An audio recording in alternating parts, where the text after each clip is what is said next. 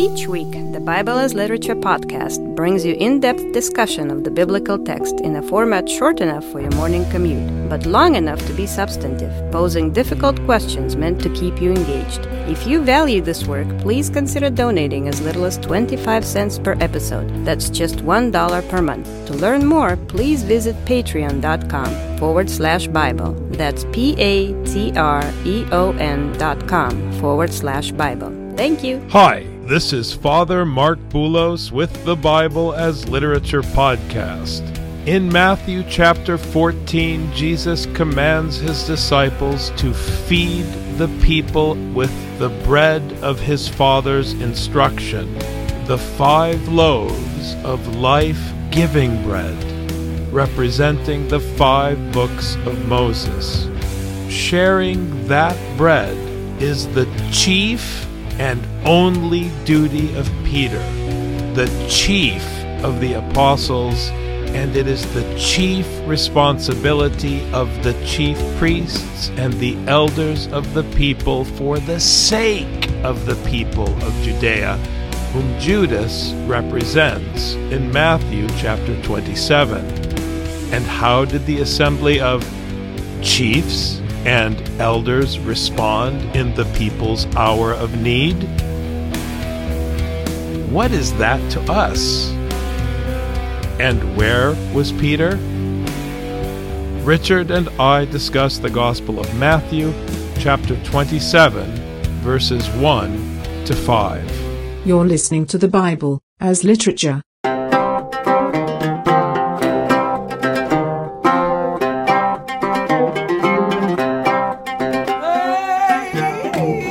Hi, this is Father Mark Boulos. And this is Dr. Richard Benton. And you are listening to episode 408 of the Bible as Literature podcast. We thought it was grim talking about Peter, but it's much more difficult in this week's episode at the beginning of chapter 27 to hear about Judas, who represents Peter's tribe. Now, I want to take a step back and revisit something, Richard, that we spoke about last week that I think is of primary importance for our listeners. We were sitting down, Rich, you and I, having a cup of coffee, talking about Scripture, because what else is there to talk about? And I made the comment to you that if the Apostle Peter were to walk into the diner in Egan where we were sitting, we would be obliged by duty and by honor, according to the gospel, to stand up from our seats, prostrate ourselves, and take a blessing from the Apostle Peter, because he is our elder and our senior in the scriptural narrative. Now, that might seem strange to everyone hearing us speak, because we've been insisting upon Peter's role as a betrayer and as someone who has fallen short. So how could we, in one breath, talk about how terrible Peter is, but in the next breath insist that if Peter were to walk into the room right now, we would stand up and ask for his blessing and shut our mouths and deal with him as an elder, which we would, because that's how we were trained. Because Peter is our elder. Peter is a reference for us. His personality, his character is not a reference for us. His deeds are not a reference for us. But he has an epistle in the Lord's gospel. He beheld the resurrected Lord, and he preached the gospel, and it was committed to writing in the Lord's scripture. Now, the Lord has not come yet to separate the sheep from the goats, and Peter, like the rest of us, awaits the Lord's coming and the final judgment. But to the extent that I kiss the hand of a senior priest or celebrant, to the extent that I humble myself before a bishop or a teacher or an elder in my family, we don't just bow to teachers and priests and senior clergy. Those of us from other cultures, not American culture, we kiss the hand of our parents, we kiss the hands of our grandparents, men and women, We humble ourselves before those who came before us and those who are above us. We don't do so because they are good people, because we know from Scripture that no one is good until the Lord declares you good on that day. But wicked or good, insofar as it remains to be seen, we are still in a situation where there are people above us, and we are commanded by the Apostle Paul to show respect to whom respect is due. And in this sense, we can, according to Scripture, proclaim and preach, as Scripture does, the content of Peter's betrayal. We can proclaim, as the Apostle Paul does, and as the Gospels do, when Peter functions as Satan or as a minister of Satan, and at the same time learn from Peter when he preaches, in writing, what he received from the resurrected Lord. And because in this sense he is above us, as an apostle, we submit to him. But it doesn't change the fact that in Scripture, his sins are part of the content of the teaching for our edification, which, by the way, is how Israel functions in Paul's letter to the Romans. It's how Israel functions in the whole story.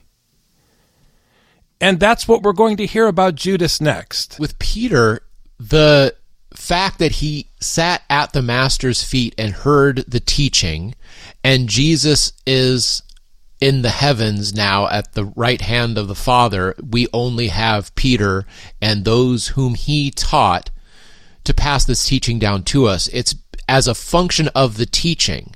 It doesn't matter, like you said, Father, it doesn't matter how good he is at doing the teaching. It's how good does he teach the teaching. I mean, my wife learned piano from someone who had nerve damage in his arms, and he could no longer play piano. Now, did my wife have horrible piano lessons because the teacher couldn't teach piano? No. He was a fantastic professor and knew his business, and so he taught. It wasn't how good of a piano player he is. I mean, look at these Olympic gymnasts, Father. You think those dumpy 50-year-old gymnasts are able to do what those kids are doing? No way. But lo and behold, they have one Olympic gymnast followed by another Olympic gymnast followed by another Olympic gymnast, and they get gold medals. It's not about what you can do, it's about what you can teach. And, this goes along with your sermon recently, Father, about Mary and Martha. Yes, Martha, great, you went and you did all this stuff, but your reference was you. Mary sat at the feet of the teacher and learned. Now, maybe Mary's going to betray what she taught. We don't know. We do know that she actually does show up at the crucifixion, so that's a little bit better than Peter. But anyway, she does sit and she learns, and Jesus affirms that sitting and learning is more valuable than running around doing these sorts of things, because you have to pass it on to the next generation. So the amazing thing is when we look at 26, we see that Peter's betrayal is part of the teaching. The high priest and his attack against Jesus is a fulfillment of the prophets. God's teaching is behind all of this. Jesus already knew that Peter was going to betray Jesus by the time the third rooster crowed. The only thing that's new here is that he wept bitterly. He felt bad about it. Okay? Now, this reminded me of something I was just reading about in the book of the 12. It's very interesting because as you read along in the book of the 12, you see that, Hosea promises horrible things that are going to happen, and the whole nation is going to be wiped out unless they learn their lesson. And then you get Joel, where you actually have the whole land being destroyed and all the food and everything is being destroyed. But then you have Amos. So it didn't happen. The Lord said he was going to completely, utterly destroy them, and then he didn't. They were punished, but they weren't wiped out. And then it happens again, and it happens again, and it happens again. Now, the nations, they see that they are wiped out. Edom gets wiped out. The Philistines get wiped out. But for some reason, God decides not to completely wipe out Israel. This is mercy. There's nothing deserving that Israel did so that they wouldn't be punished. What we see is that they are punished, but they're not utterly wiped out. And this is the reason why Jonah got upset. And Jonah got upset because the Ninevites actually repented. They took the lesson and they didn't get wiped out. And they said, God, you're not being consistent here. In the whole book of the 12, God's not being consistent. Because he keeps saying he's going to wipe Israel completely out, and then he doesn't do it. So Israel keeps seeing mercy after mercy after mercy. And the fact that Peter ends up here simply weeping bitterly shows the mercy on Peter. The mercy that Peter enjoys is that he's not wiped out. He's not punished. He's not captured by the chief priests, even though everybody knew that he was with Jesus. That's the mercy. He fulfilled the teaching. He continues to teach by these words that Matthew records, but he survives even when perhaps his betrayal would not merit it. One key point that I want to stress, because I know how the Western ear works, and thanks be to God, my ear has been de-Westernized. You hear the word tears, and you hear the word mercy in the same sentence, and you begin to sentimentalize Peter. I want to make it very clear what Dr. Benton is saying before we begin. The mercy is not because of Peter's tears. The mercy is God's decision not to strike Peter. The mercy is a credit to God, not to Peter. And the tears are not a credit to Peter. The fact that Peter has time to cry is a credit to God, but the tears do not have a value in the way that Americans place value on emotion. This is not a psychological text. In that sense, there's obviously psychology always in the story, but this isn't about the deep meaning of tears. His tears are problematic. So please keep that in mind and don't fall in the trap of holding hands at the end of chapter 26 of Matthew. And the proof is in what's about to happen at the beginning of chapter 27. And it's not good news. In a way, what happens to Judas is also on Peter, because Judas represents Peter's community. Now when morning came, all the chief priests and the elders of the people conferred together against Jesus to put him to death. I want you to hear what Matthew is saying.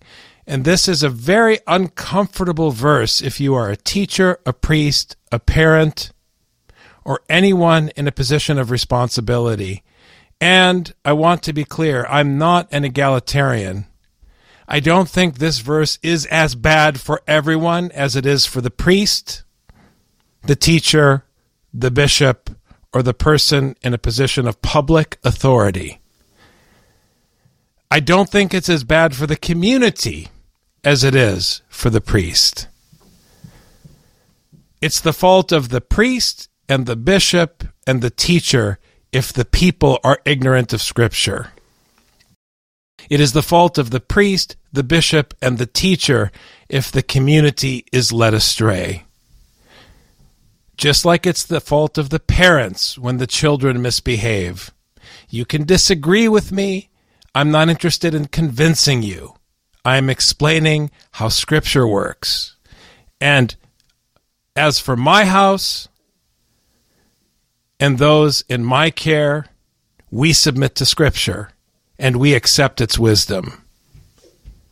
So the fact that the priests and the elders, the teachers and the priests and the leaders of the people are conferring against Jesus to put him to death, and they're going to lead the people down this path, this puts a heavy burden on them more than the people who will eventually join in. And there is a progression. There is a bad seed. There is such a thing as a bad seed. It's a bad teaching. It's like that old line from the Karate Kid films from the beloved 80s of our youth, Richard. Bad teacher produces bad disciple. Period. It's a fact. You can't say that in 2021 because there's no such thing as a bad whatever. Bad is a trigger word, Father Mark. It makes me uncomfortable. Good! Because I'm a Bible guy. Discomfort is my natural state as a teacher. And discomfort is where I'd like to bring you. In the case of Peter, he has most definitely been given the correct seed by his teacher. If Peter goes off and messes it up because he prefers the bad seed, it's on him and no one else. He's of age, he's responsible. So let's understand that the teacher, first and foremost, the priest, the bishop, the elder, the parent, in whatever their scope of responsibility, they are responsible to teach the correct thing. And for someone who is assigned to teach God's Torah, we have a very clear understanding of what the correct thing is. And instead, they're getting together to figure out how to execute someone who's been teaching Torah? Not good news, Richard. When a student acts incorrectly, there's two logical reasons. One, because they received the wrong teaching, or two, because they received the correct teaching and rejected it. So when the student acts incorrectly, it is always the responsibility of the teacher to double down on the correct teaching. Whether a word was spoken incorrectly or not, it's too late now, but now one has to completely double down in making sure that this mistake does not happen again. And it just makes me think, when the sower is sowing the seed and it lands on the stone, should the sower be more careful? I don't know. The sower has to do the job of the sower, which is to make sure that the seed gets out there. And the teacher, by that, must make sure that the teaching gets out there. But most essentially, the teacher must remain faithful to that teaching that they received if they want to be a good student of the teaching that they received. And so this responsibility, as you said at the beginning of the episode, Father, is grim. It's a grim responsibility to have this teaching and to ensure that not a single letter is corrupt. We are responsible to teach our people in the parish. We, for example, know that the great entrance in the liturgy is not an entrance in the way that it is done today in the churches, Rich. We know that the gifts were brought in and that they were received for the liturgy of the Eucharist. We know that there was an entrance with the gospel. And if we don't explain that, and our people don't understand the liturgy in its original scriptural context, and instead they come up with a philosophical, theologized context that makes no sense in a scriptural setting, that's our fault, because we're not teaching. We're making stuff up. And that has consequences. We have to teach. And that takes work.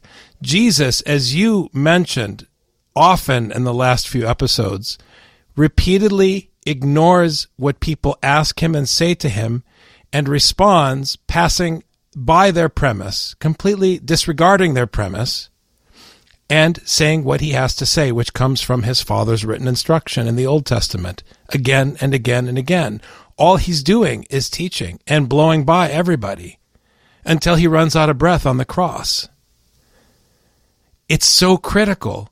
We cannot lose 1 second doing anything but repeating the teaching. I stopped posting on Facebook anything but the content of this work, because everything we post on Facebook that doesn't pertain to the gospel is vanity.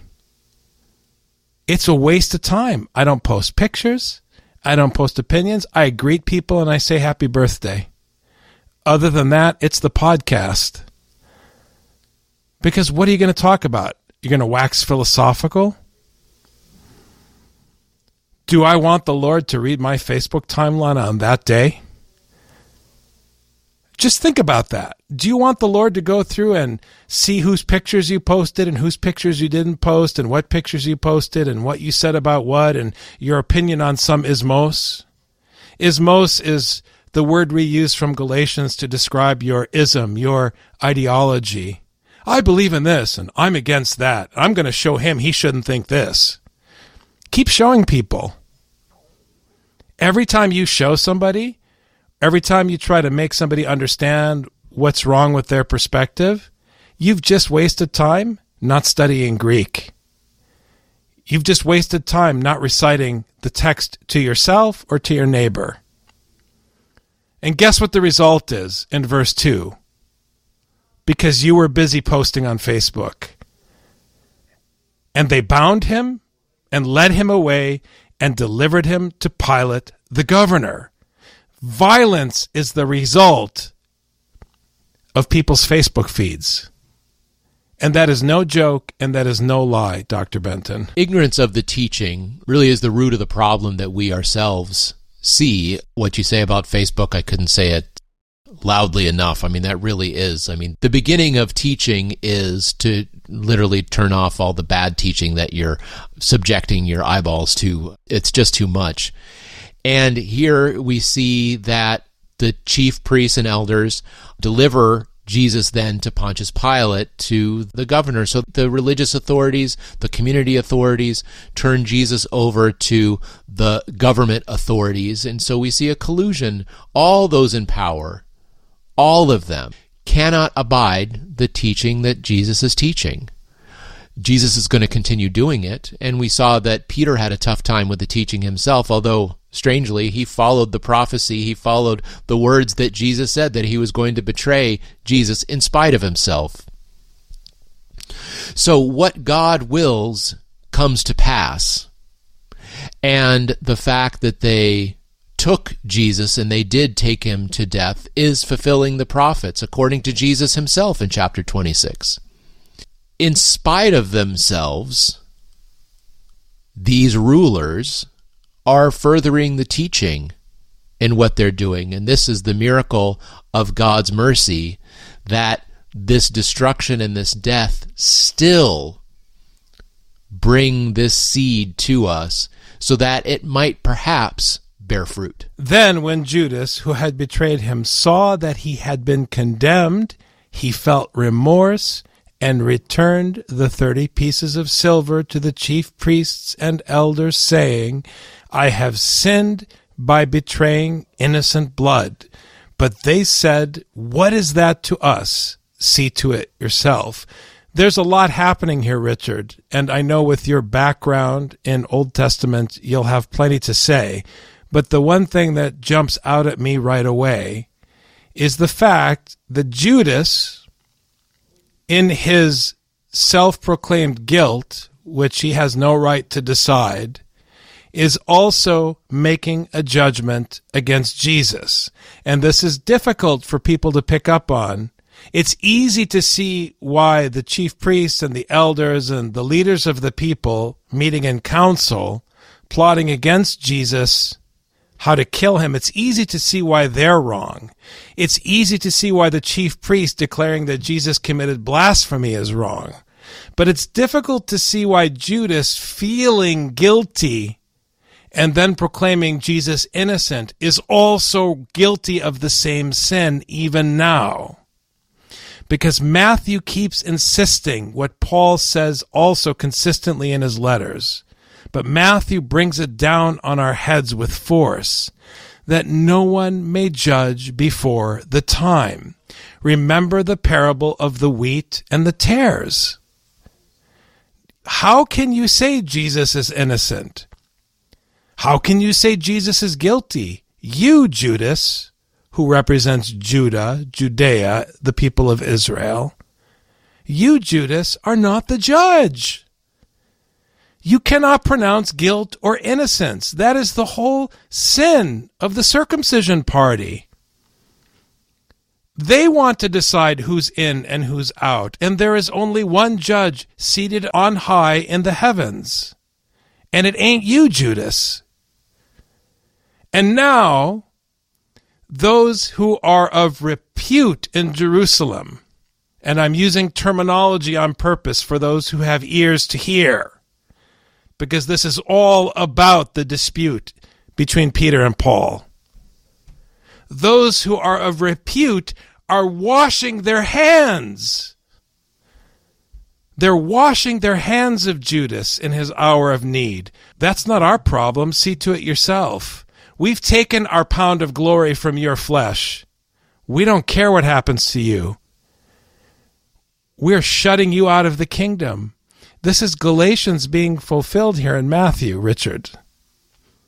It's very sad. It's tragic. They are shutting Judas, who represents Israel, out of the kingdom by glorying in the flesh of God's people. It also reminds me of the book of the 12.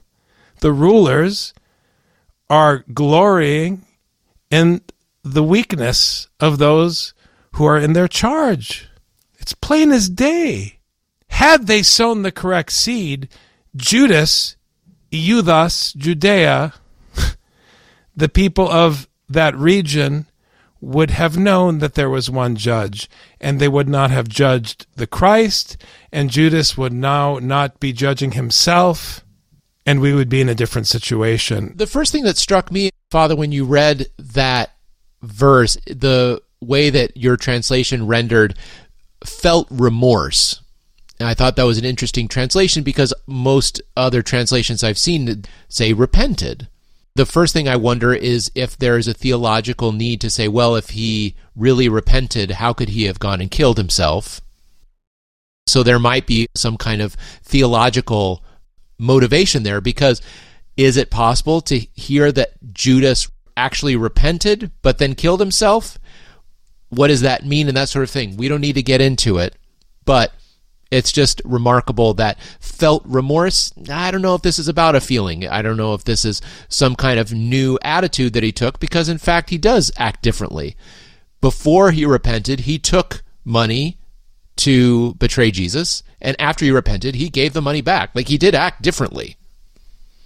So it makes me think that there was, I don't want to say real repentance because that's silly, because as you said, Father, we can't judge before the time. Was it real or not? That's up to the judge, not me, not Judas, not the elders of the chief priests, not even Pontius Pilate.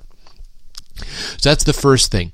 Second, the 30 pieces of silver, this is another point which I think we gloss over when we say, ooh, look it. This whole crucifixion is fulfilling the prophecy. But what betrayal and destruction and wickedness we're seeing here was all foreseen. This was already written about in its detail in the prophets. God already willed this, so to speak, that this is what was going to come to pass. So to say that this is all part of God's will, that Judas would sell him for 30 pieces of silver, that was according to God's will, because we knew this already in the prophecy. Did God like it? Did it make him happy? We don't know that. We just know that that's what was going to happen. And we know there's all kinds of destruction and death that happens according to God's will. Whether he liked it or not, it seems like he doesn't like it when I look at Hosea, but it's the only way that Israel is going to listen. And it's only with this teaching that we understand the gravitas of this betrayal that Judas engages in a way that Peter also engages. The chief priests are much more focused, and they're much more faithful to their own teaching. Whether they give the 30 pieces of silver, whether they receive the 30 pieces of silver, it doesn't move them. That's why they say, we don't care. We got our guy. Like, this wasn't about getting a good bargain. We weren't going and looking at the bins at Walmart in order to see what kind of bargain we could get for our 30 pieces of silver. That's not what they were trying to do, is find a bargain. Their job was to get Jesus and shut him up and not look bad to the government. And they did it. So if Judas feels bad, or if Judas wants the 30 pieces of silver or doesn't want the 30 pieces of silver, they don't care. It's not about money to them. The chief priests are not greedy. They want what they want, but it's not about money for them. Judas was greedy and then decided, it's not worth it. He couldn't handle it because there was some germination happening in his soul that the teaching was there that this is not okay. So there's something there. He did hear the teaching as much as Peter did. He wasn't there in the garden, but he got to hear the teaching. Judas received the teaching as Peter heard the teaching, as did the other 10. We hear about Peter's betrayal, which was foreseen by Jesus, and we see Judas's betrayal, which is foreseen in the prophets. So this betrayal of Jesus is part of the teaching, and for the chief priests and the elders, they're going about their business as is expected. And as you brought up the betrayal of Peter, James, and John in Galatians and elsewhere in the New Testament, they have their business, which is to be in charge of the people. And what they do with the teaching is a function of that. We see this also in the church institutions. They're going to use the teaching however they need to use the teaching to perpetuate their institution. And they're only going to care about what matters for their institution. If we say, well, hold on a second, the Book of the 12 shows that destruction is imminent and it's because of the work of our own hands. The people who believe in institutions, well, yes, we understand, but the work of one's hands, we can understand that in different ways. Once we dedicated the temple to God, then it's actually God's. It's not really the work of our hands. So as long as we're helping the growth of what God established, which is His church and His people, then whatever we do is fine. This is where it starts to become suspect, and this is where the teaching has to be checked against what was foretold by God in the prophets. The whole problem, Rich, in verse 4 is that the most important opportunity of any elder or any priest or any religious teacher is the opportunity to intervene in a moment of crisis with God's instruction for the sake of the people. The teacher is installed for the sake of the people. You were sent to teach, to rescue the people from sin, to keep them on the path for their sake and for the common good, to take care of the people, to shepherd them with God's instruction. It's a big responsibility, and instead you're plotting to kill a teacher who happens to be the Lord's anointed. That's how you're using your time?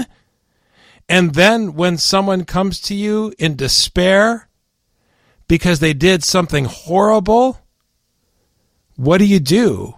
You wash your hands of them? And you shut them out? And you say, not my problem? Is that what you do? You gave them a bad seed and you say, not my problem? It is your problem. You are responsible for what you teach. Jesus taught the correct thing, and He's going to take accountability for your sins, the fact that you rejected the correct thing. You are teaching even now the incorrect thing, and you're washing your hands? And what is it you're teaching?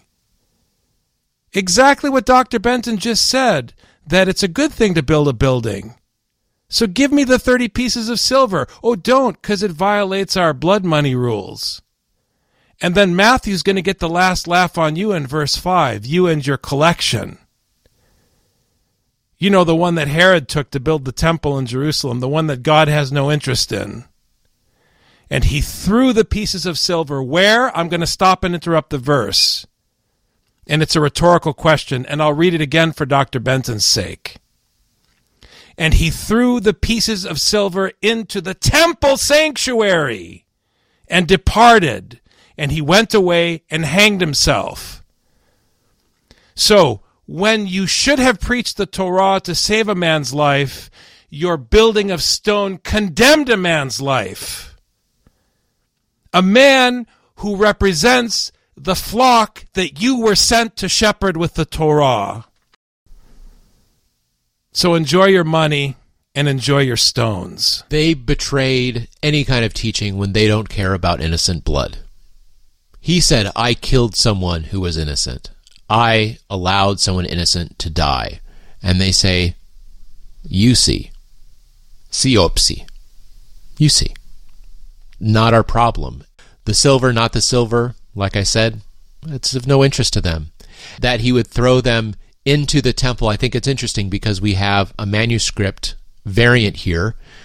One says into the temple, and another one says in the temple. So he threw it in the temple, or he threw it into the temple. So was Judas in the temple, or was he not when he threw it?